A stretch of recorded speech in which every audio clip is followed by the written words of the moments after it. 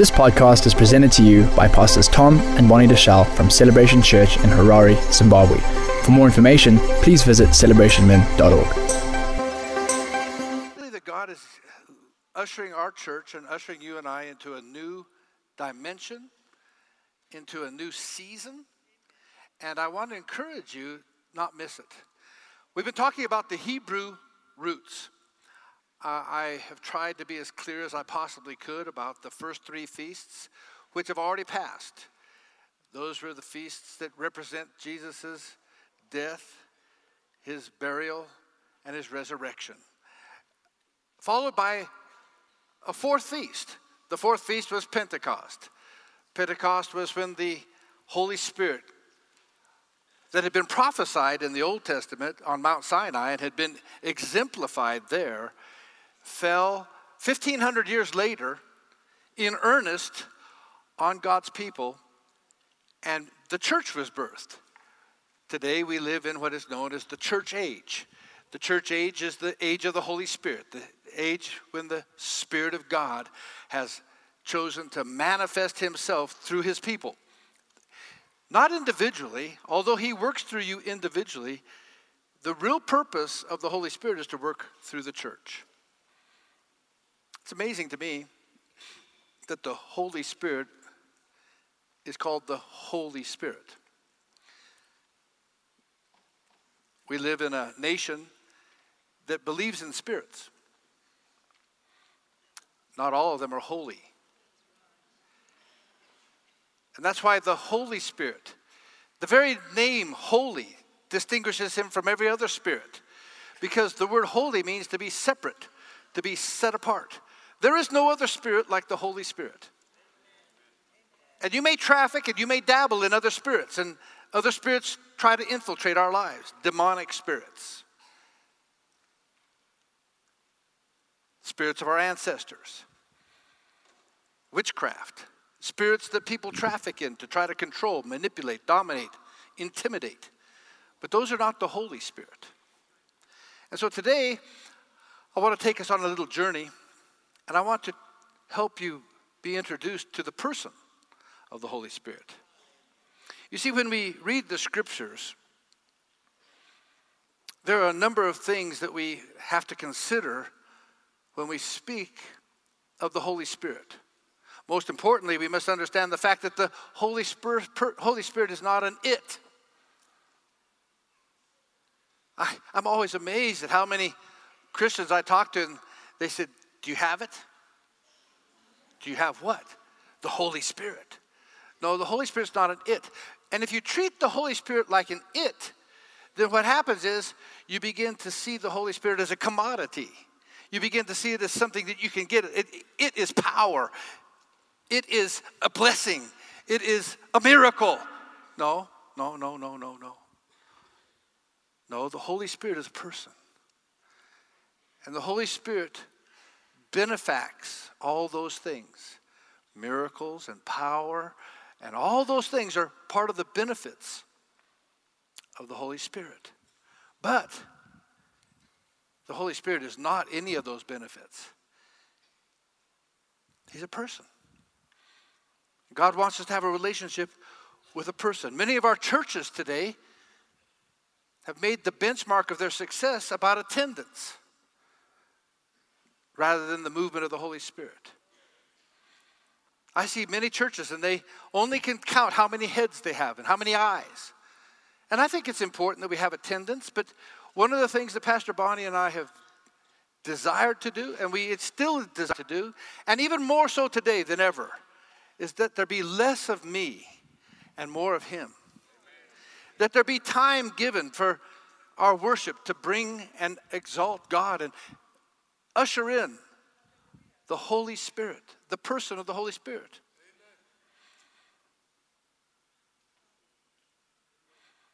I believe that church should be about a movement of the Holy Spirit.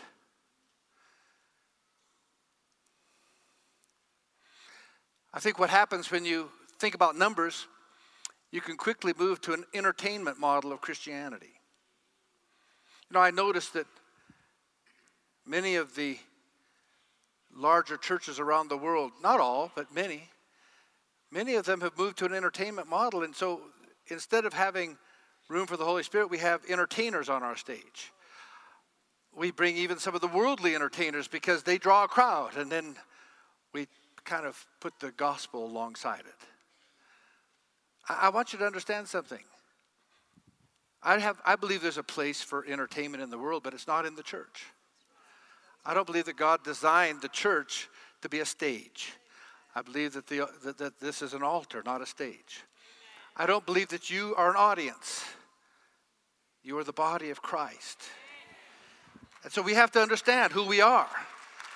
Because if you just become an audience, then I'm here to entertain you. I'm here to somehow influence you with my eloquence, or I'm here to somehow be a great preacher and draw you to myself and have my following. God forbid that you follow me. Other than in the sense of you follow me like I follow Christ. But you see, the Holy Spirit himself wants to be your teacher, wants to be your guide, wants to be your comforter, wants to be your advocate. You know, the word that Jesus gave was, I will send you another comforter. Well, that comforter is a sevenfold Spirit of God, the seven spirits of God, who wants to teach you all things and give you an anointing and live inside of you. But he does that in the context of the church. You see, and if we become an entertainment model church, that causes us to become self-focused consumers rather than self-sacrificing servants that are attuned to the Holy Spirit. Many people are only coming to church for what they can get from God. And today, God would have us die to ourselves and give ourselves to what the Holy Spirit wants in the earth. You see, if we really understood the Holy Spirit, if we really understood his role in our lives and in the church, we would see that he is as essential to the believer's existence as the air that they breathe is to staying alive. You see, the believers of the early church did unexplainable things in their lives and in the communities around them. It didn't make sense to the culture around them. And I believe that ultimately, spreading the gospel of God's grace around the world will not make sense to many in our culture. How many of you know that if you lived on a deserted island and after 20 years were rescued and all you had was the Bible to read, if you came to most churches in the world today, what you see in church and what you read in the Bible would look possibly a little bit strange. Would you agree with me? If all you had to read was the Bible. You see, and I think that it's important that we go back to the scriptures, that we go back to what the Bible has to say. I desire to be a part of a church where relationships are important, where the presence of the Holy Spirit is manifesting in our lives both corporately and individually. If I were the devil and I was trying to thwart the move of the kingdom of God and its purposes, one of my main strategies would be to take the engine out of the car by having those who attend church ignore the Holy Spirit.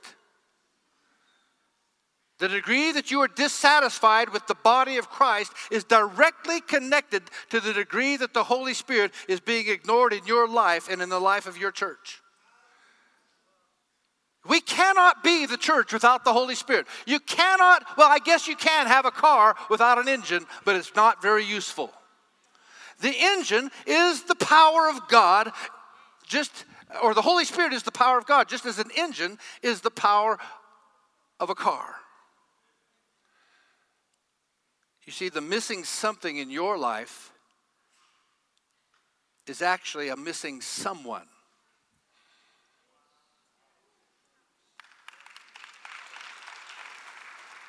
For those of you that have just joined us with Star FM, we're talking about the Holy Spirit this morning. The Holy Spirit is a person, not an it. The Holy Spirit is not a commodity. The Holy Spirit wants a relationship with you. With you. You see, and without him, people operate in their own strength.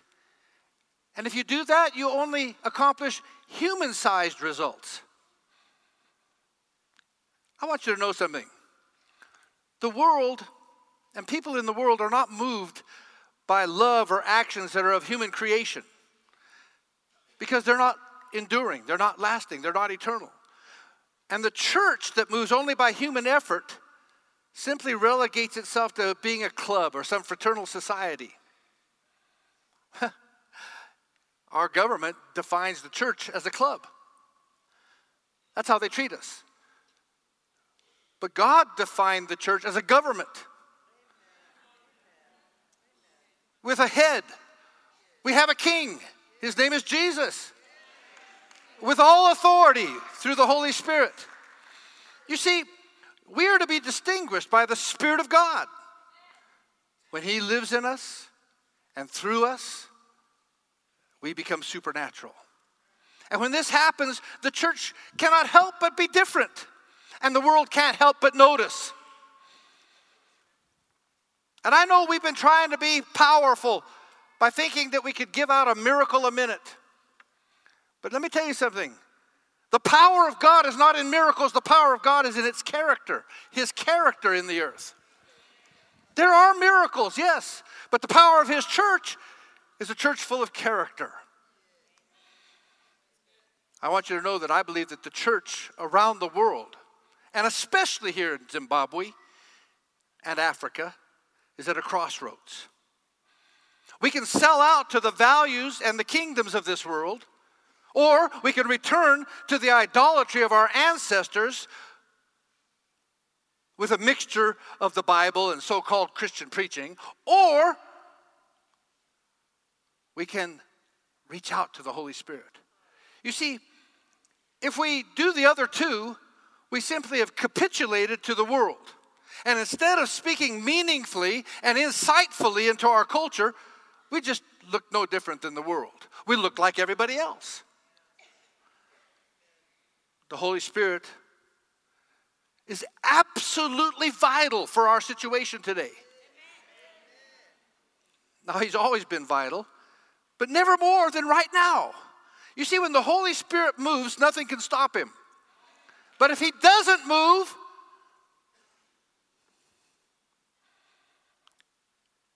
then we cannot produce genuine fruit. If he doesn't move, whatever we're doing is merely the effort of human effort. And no matter how much effort we expend, it's just the best that flesh can do. The church becomes irrelevant when it becomes purely a human creation. If the church is just something that we can create, that we can organize, if it's about selling commodities, if it's about numbers, then we become irrelevant. Apart from the work and the presence of the Holy Spirit in our lives and in the life of the church, we can never be what God intended for us to be. And the church can never achieve what he intended for her to achieve. Now, there's 3 subjects in the Bible that are impossible to be understood by the human mind. In fact, they're beyond our comprehension.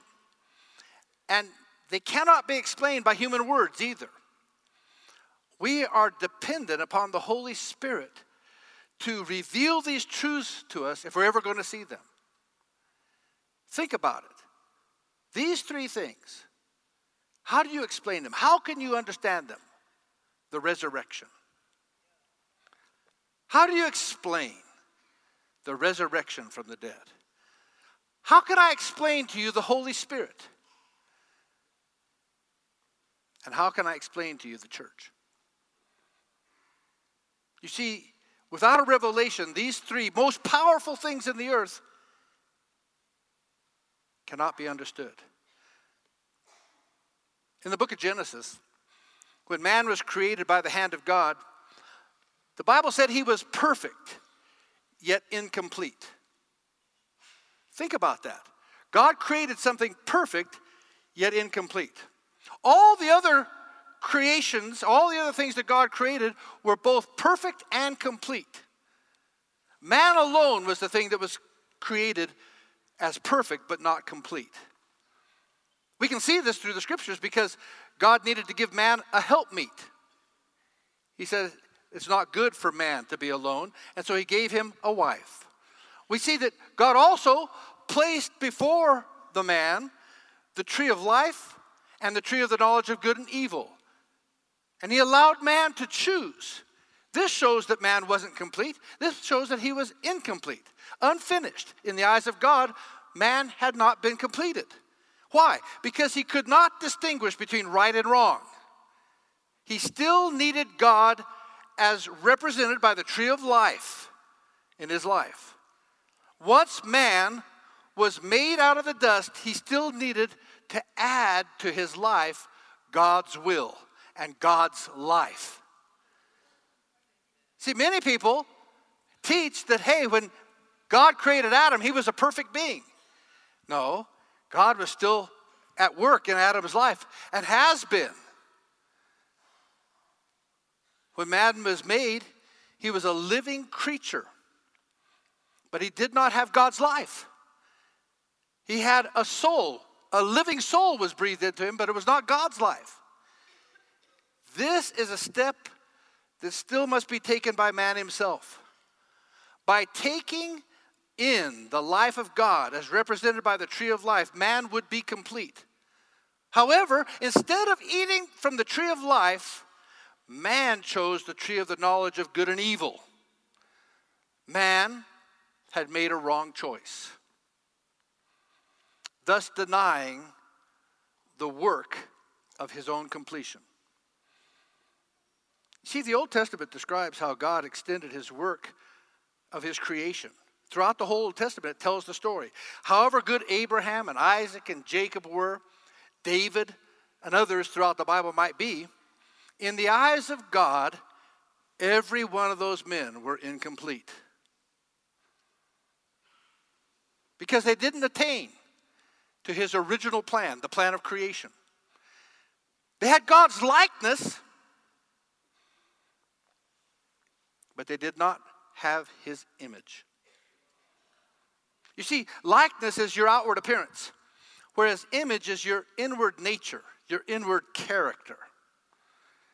For 4,000 years, we read in the Old Testament, God continues to work on his creation, man. At the same time, God makes no further improvement on any of his other created things. How many of you know that? How many of you know that God has not created any superior flowers, any superior birds, any superior elephants, no superior animals, no superior horses?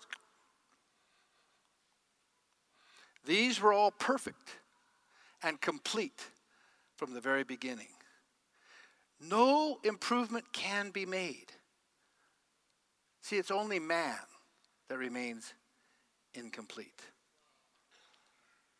In Genesis, the first chapter, the 26th verse, God said, "Let us make man in our image, in our likeness, or after our likeness."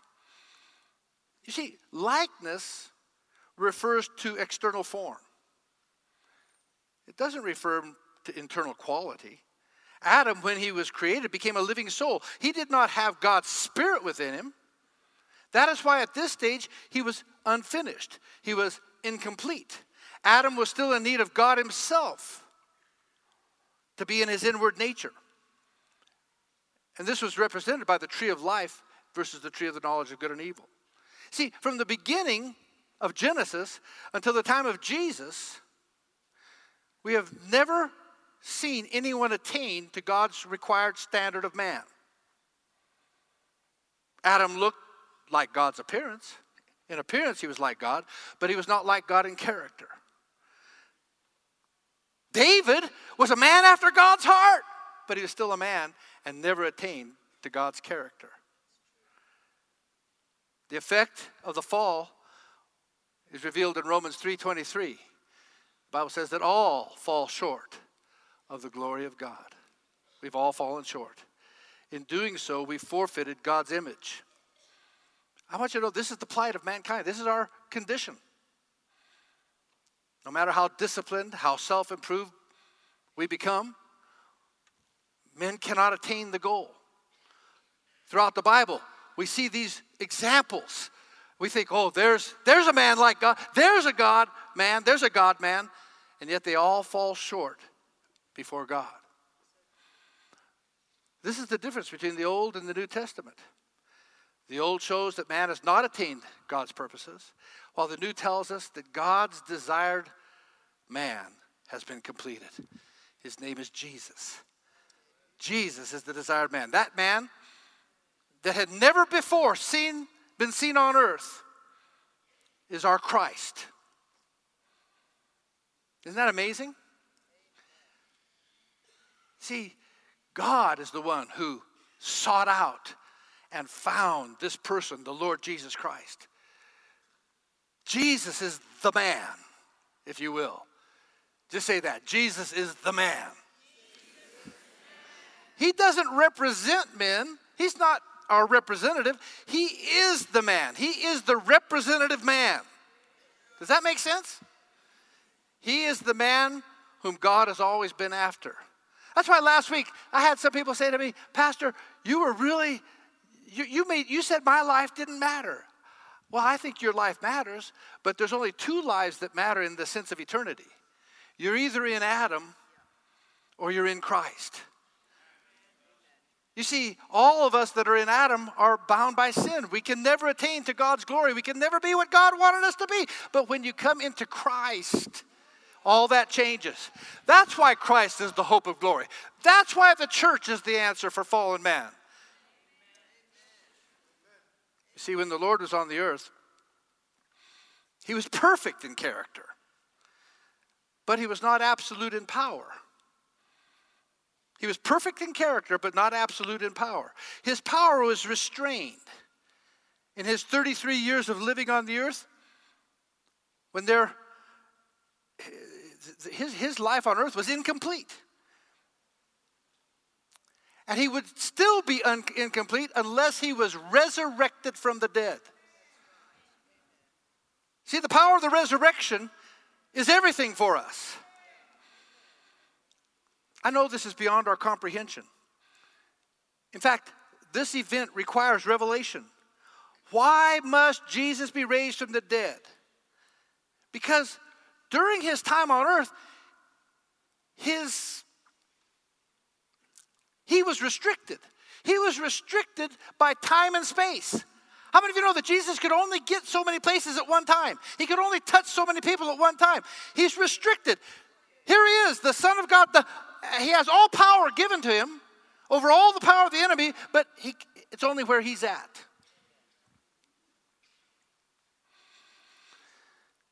So for people to find Jesus, they had to go to his presence.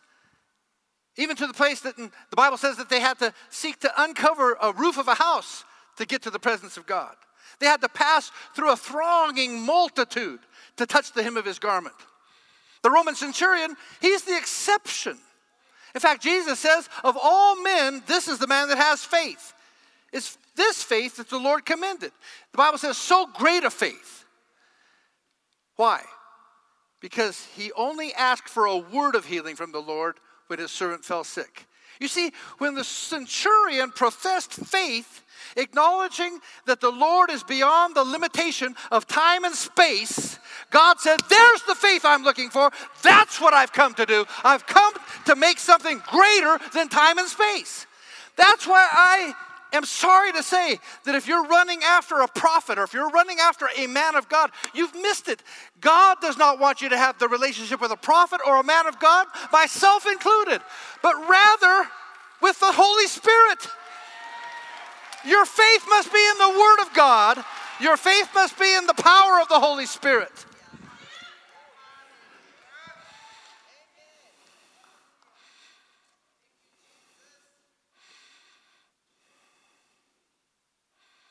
I want you to know something. That centurion,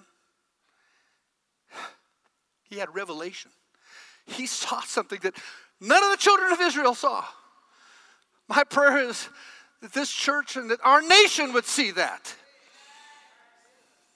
Even though the Lord had been conceived and born of the Holy Spirit, and in fact, in character, he'd reached his peak of God's created man. Even so, his power was restricted. And therefore, there is a need of a resurrection. In Hebrews chapter 1 verse 5, listen to what the writer of Hebrews says, that God said, "Thou art my son.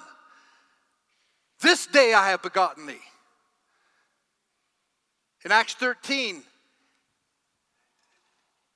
the psalmist who wrote this is quoted again. He says that God has completely fulfilled this promise to you children by raising up Jesus, as it is also written in the second psalm. "You are my son. Today I have begotten, I have fathered you." And as for that fact, he raised him from the dead, never again to return to decay in the grave. Can I tell you something?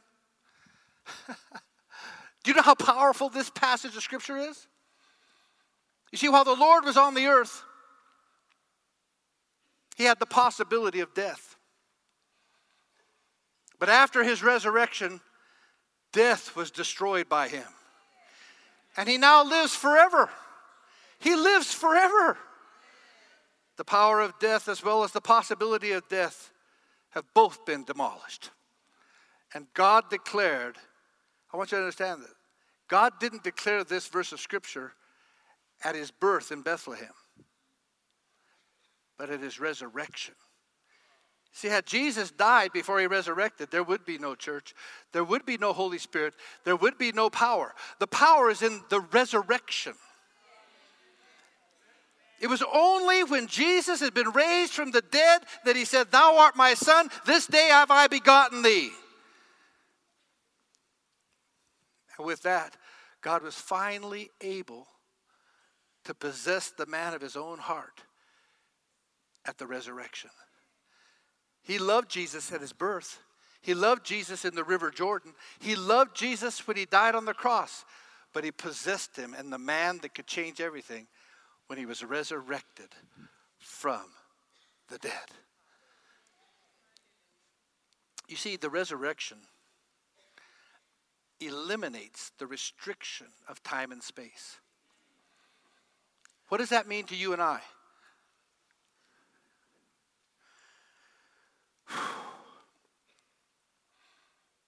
You know, throughout the Bible we see instances where the dead are raised. I remember seeing the story of the man, and I used to love this story, where the man, they were trying to bury him, and some Moabites were coming to attack the children of Israel, and they didn't have time to bury him, so they just threw him into the hole. Just threw him in. And the Bible says that he landed on the bones of Elisha, the prophet. And there was enough power in those bones to resurrect him from the dead, or at least raise him from the dead. I thought, wow, that's powerful. Then I see Jesus walking and touching a funeral bier of the widow of Nain and her son coming to life. Jairus has a daughter who has died, and Jesus goes into the room and says, "Talitha cumi," and she raises from the dead. Amazing stories. And he's a ruler of the synagogue. Even Lazarus, what a great story, is raised from the dead, has a resurrection. He returns to life. But what was returned? I'll tell you what was returned to life was the soul of those people. They became living souls. But you know what? They all died again. Every one of them died again. There was no permanent resurrection. Lazarus, even when he was raised, he was still bound by grave clothes that needed to be loosened before he could walk. And Lazarus, like all others, eventually had to die. Only the resurrection of the Lord Jesus is of the kind that is not bound by death. He is risen and he dies no more. In the Bible record, only the Lord is resurrected. There's no one else that's been resurrected. In fact, in the history of mankind, there is no one else that's ever been resurrected. In the history of all religion, It doesn't matter what religion you are. There's only one who's been resurrected. There's only one who claims to be God, the Son of God and is God. There's only one who is the perfect man, and that's Jesus Christ, the righteous. Now, what happened after Jesus was resurrected from the dead? He appears to Mary Magdalene. He says, don't touch me. Why? Because he's in another state. He appears to Thomas, and he's trying to deal with Thomas's faith. Like that centurion, Thomas says, I'll believe when I see, like so many Christians. But he says, no. He says, have faith, Thomas. He says, blessed are those who believe without seeing. Blessed are those who have eyes to see, who have revelation, who have the Spirit of God showing them things. He appears to the disciples on the road to Emmaus. And they have no idea who he is, but they say, didn't the word of God burn on the inside of you? The Spirit of God's ministering something to them. You see, today, the problem is no longer one of his coming and going. How many of you know that even then, Jesus wasn't just coming and going? Then he had a resurrected body. He just appeared. He'd show up and he'd disappear. He'd show up and he'd disappear. But still, he was limited. But when he was ascended into heaven, the Bible says he sent his Holy Spirit so that he could be present with us, so that he could be amongst us.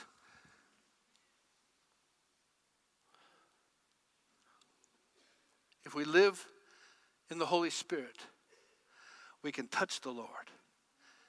Just like Thomas, just like those disciples on the road to Emmaus, just like Mary Magdalene, we can touch the Lord. How many of you know that the Lord is in our midst? All obstructions have been removed. In Acts chapter 2, verse 33, the Bible says, being therefore at the right hand of God exalted, and having received the promise of the Holy Spirit, he, that is Jesus Christ, has poured out which you see and hear. Do you remember on the day of Pentecost? The Holy Spirit fell, tongues of fire lit on every man and woman in that upper room. They spilled out into the streets. They began telling of the things of God, the Spirit of God bearing witness. And they began to speak these amazing parables and preach. Peter stands up. The people are amazed. They say, how is it that we hear everybody in our own language? And he says, that which you have seen is of the Holy Spirit. This is what you see and hear and are experiencing is the Holy Spirit. That was the birth of the church. That was the birth of the church. Spirit-filled people. Guess what? There are no boundaries anymore. People can be touched with the Holy Spirit through the church, through believers. The Holy Spirit is unshackled, unlimited now through you and me. Through you and me. Hallelujah. I don't know if you're getting excited, but for me, I get excited when I start thinking about what Jesus actually did.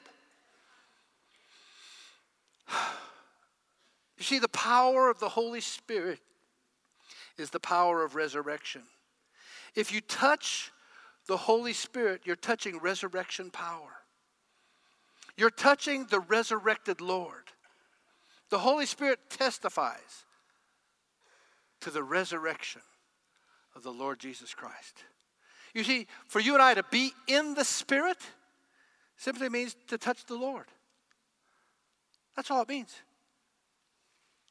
Jesus modeled this, and he acted on it. The reason Jesus prayed was so he could be sensitive to his Father's will. The Holy Spirit ministered to him. And by the Spirit of God, he says, I only do what I see my Father doing. I only say what I hear my Father saying. He says, I have a relationship, and I'm here to let the Spirit of God live through me, to model while he lived on earth. And now, he says, I give that same comforter, I give that same Holy Spirit to my church so that my spirit can be modeled in the earth. So that what I want to do can be seen in the earth through you. And guess what? Sinful man that you and I are, sinful as we are, like Adam, he's not finished his work in you. He's bringing you to completion. Having begun a good work in you, he's bringing it to completion. And what is that? It's resurrection power. It's coming into contact with the person of the Holy Spirit. It's you dying in the life of the Spirit living through you. It's you and I putting aside and having a relationship with the Spirit of God, that we might take on God, that we might take on the Spirit of God, that we might take on the Christ-like resurrection power in our lives. Amen?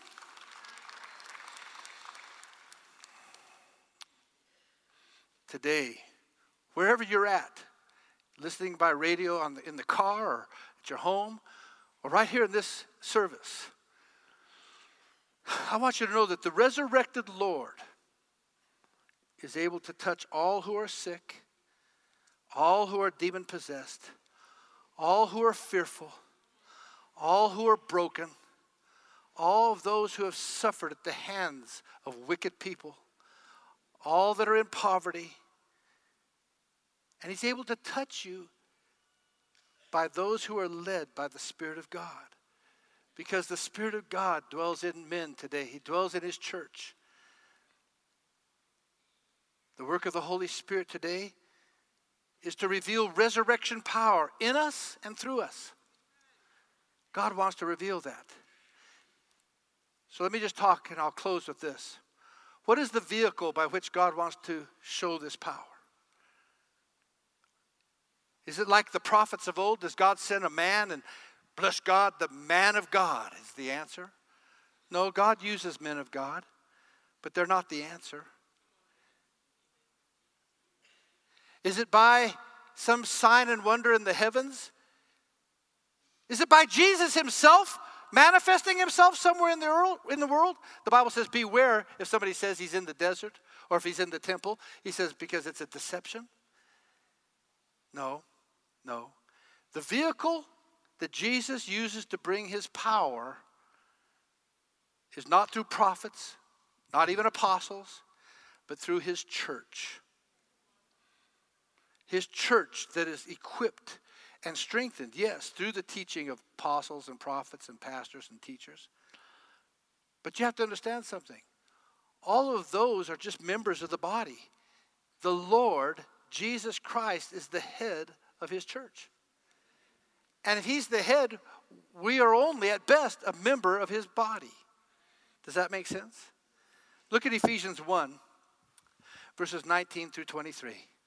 It says, and his incomparably great power for us who believe, that power is the same as the mighty strength he exerted when he raised Christ from the dead and seated him at his right hand in heavenly realms. Wow. His incomparably great power that works for us who believe is the same power, the same mighty strength that he exerted when he raised Christ from the dead and seated him at the right hand in heavenly realms. That's the same power that works in you. The same power that raised him from the dead works in you. What is that power? Listen to what it says. That power seated him in heavenly realms far above all rule, all authority, all power and dominion, and every name that is invoked. Not only in this present age, but also in the one to come. Now listen to this. And God placed all things under his feet and appointed him, Jesus, to be head over everything for the church. He's head over everything for the church, which is his body, the fullness of him who fills everything in every way. Whew, guys. I don't know if you understand this, but that makes the church a very powerful instrument. That makes you, as a member of the church, the body of Christ, a very powerful instrument. You see, the church receives its power from the resurrected and ascended Christ. And because of that, there is no problem the church can't solve. And there's no temptation that the church cannot overcome.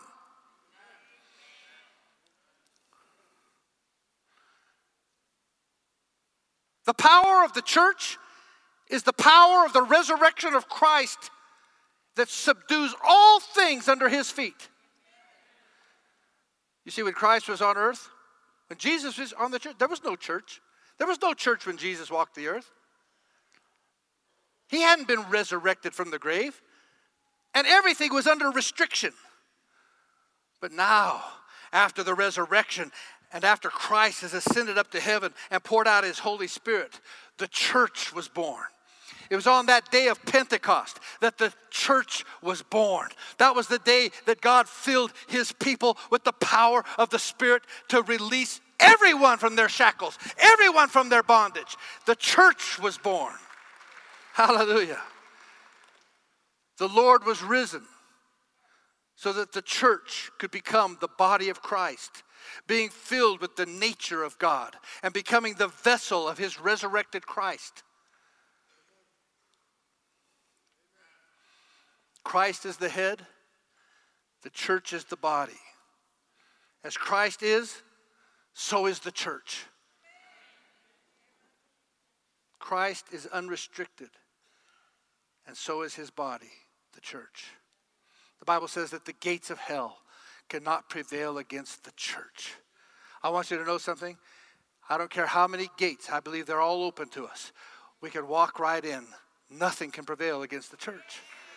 Nothing can prevail against the church. But it requires something of us. As you and I drink of the one Holy Spirit, we become the body of Christ. And when that happens, what we bind is bound. What we bind is bound, and what we loose is loosed. I have to tell you something, that the church may not be what you think it is. We congregate together in local assemblies to be taught and instructed and to be equipped. But the church, the Bible says, is where 2 or 3 gather in my name, there I am in the midst of you. It takes 2 of you in your workplace. It takes 2 of you to agree in prayer. It takes 2 of you to release the power of the Holy Spirit, because there is a quorum for the church of Jesus Christ. Your prayers are effectual. Your lives count. Your holiness is important. He is a Holy Spirit. He says, I want you to be holy even as he is holy. That's why we separate ourselves. That's why we come out from amongst them and we're something different. That's why we say, oh God, would you cleanse me and purify me? That's why it's so hard for some of you. There's days that you say, oh God, I'm never going to make it. I can tell you something. God's coming. He's bringing a revelation and a touch of his Holy Spirit. When you get a revelation of who he is, he cleanses you. He purifies you. He sets you free. When you understand the power of the Holy Spirit, things begin to move. Things begin to happen. And you want to be separate. You want to be holy. You say, oh God, I see my sin. When you see your sin, don't run from him. Run to him. When you see your wickedness, when you see your fault, don't run from him. Run to him. When you have a problem, run to the church. Run to the church. The church is the healing station. The church is where God says, my power resides. Hallelujah. Would to God that the church would rise and the wisdom that we have in the church would be manifest. Think of it. Think of what it can do for nations. Think of what it can do for businesses. Think of what it can do for our institutions. Think of what the wisdom of God can do, the power of God. This is the season where God is filling people with his Spirit. We need an outpouring of the Holy Spirit in the nation of Zimbabwe. We need an outpouring upon God's people. We need an outpouring in the hearts of men, where the wisdom of God and the power of God, the resurrection power, can begin to move through us. Because that's the answer for our sin-sick nation. The power of God, not in one institution, not in a church, but in the church. The church.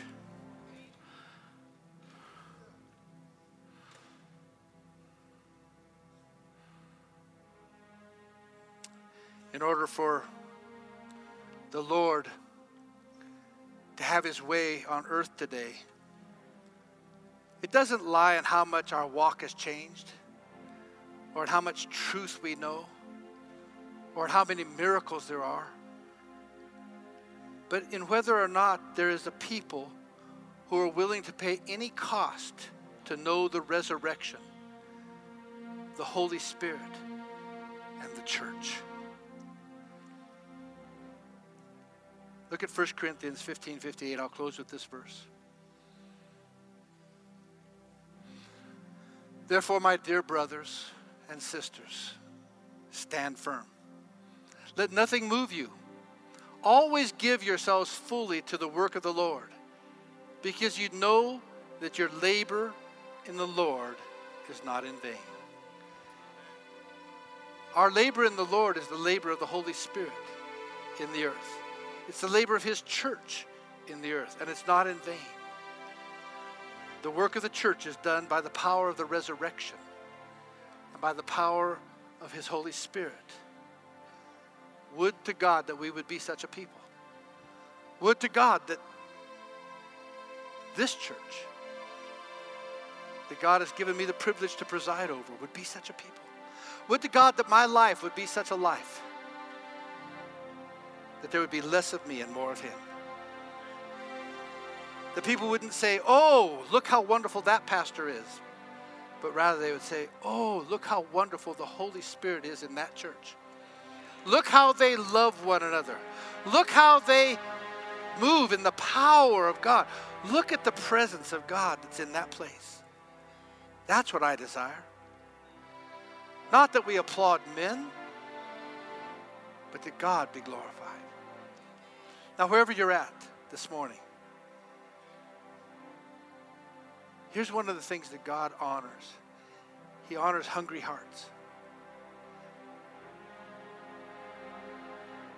Can you imagine those disciples that were so disappointed at the death of Jesus? And Jesus began to walk with them after His resurrection, and for 40 days He was with them.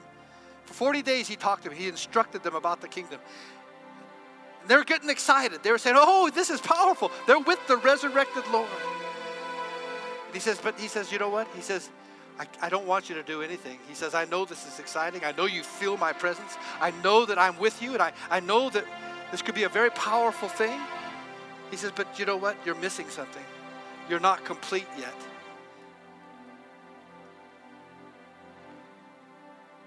How many of you know that being born again doesn't mean you're perfect? You're not complete yet. How many of you know that it's an incomplete work? You say, what?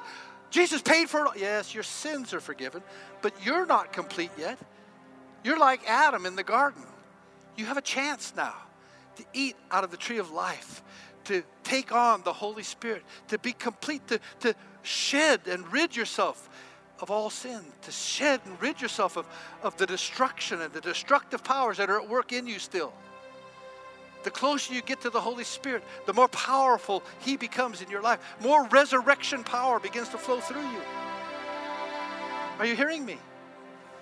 Those 120 in the upper room, He said, I'm leaving now. He ascended right before them on the Mount of Olives. Boop, up He goes. He says, but now you tarry, you wait in the upper room. You just wait until that which I have promised. And on the day of Pentecost, now guess what? This was no big thing for them because they've been celebrating this feast for 1,500 years. 1,500 years, they knew what feast it was. They just didn't understand what feast it was.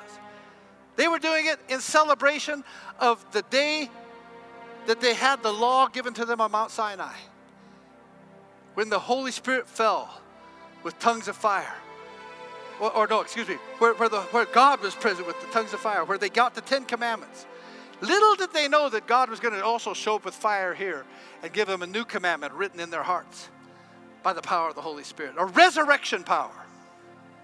Boy, if the church ever needed anything, we need the power of Pentecost. We need the power of Pentecost. And today, it's not far from us. Those people were hungry. God is always looking for a hungry soul.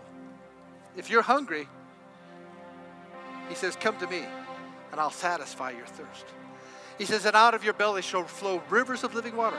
Not only will you be satisfied, but you'll be able to satisfy others. Something will flow out of you. And today, if you say, Pastor, I'm tired, or at least I'm ready to stop living for myself, to stop thinking of the church as for me, but to start I want to start tapping into the power of the resurrection and the Holy Spirit. I'll be obedient. I'll let him do his work of purification and consecration and sanctification in my life. I'm going to let God have his way with me. But I want the Holy Spirit. Would you fill me today with your Holy Spirit? There's more than 2 of us here. I think there's more than 2 of us that want that. So if you're here today and you say, Pastor, I need to be filled with the Holy Spirit. We're going to stand in just a minute. And I want to give anybody that has never been filled with the Spirit, with the evidence of speaking in tongues. If that's if you've never been filled with the Spirit, evidence by speaking in tongues, I want you to, when we stand, to get out of your seat, bring your stuff with you, and come to the front of the church. Here at the altar, we're going to pray for you. You'll receive the Holy Spirit today. For the rest of you, you say, I was filled with the Holy Spirit, but I didn't understand that God was trying to work resurrection power through me. I didn't understand that this is a work. And like Adam, I've been born again.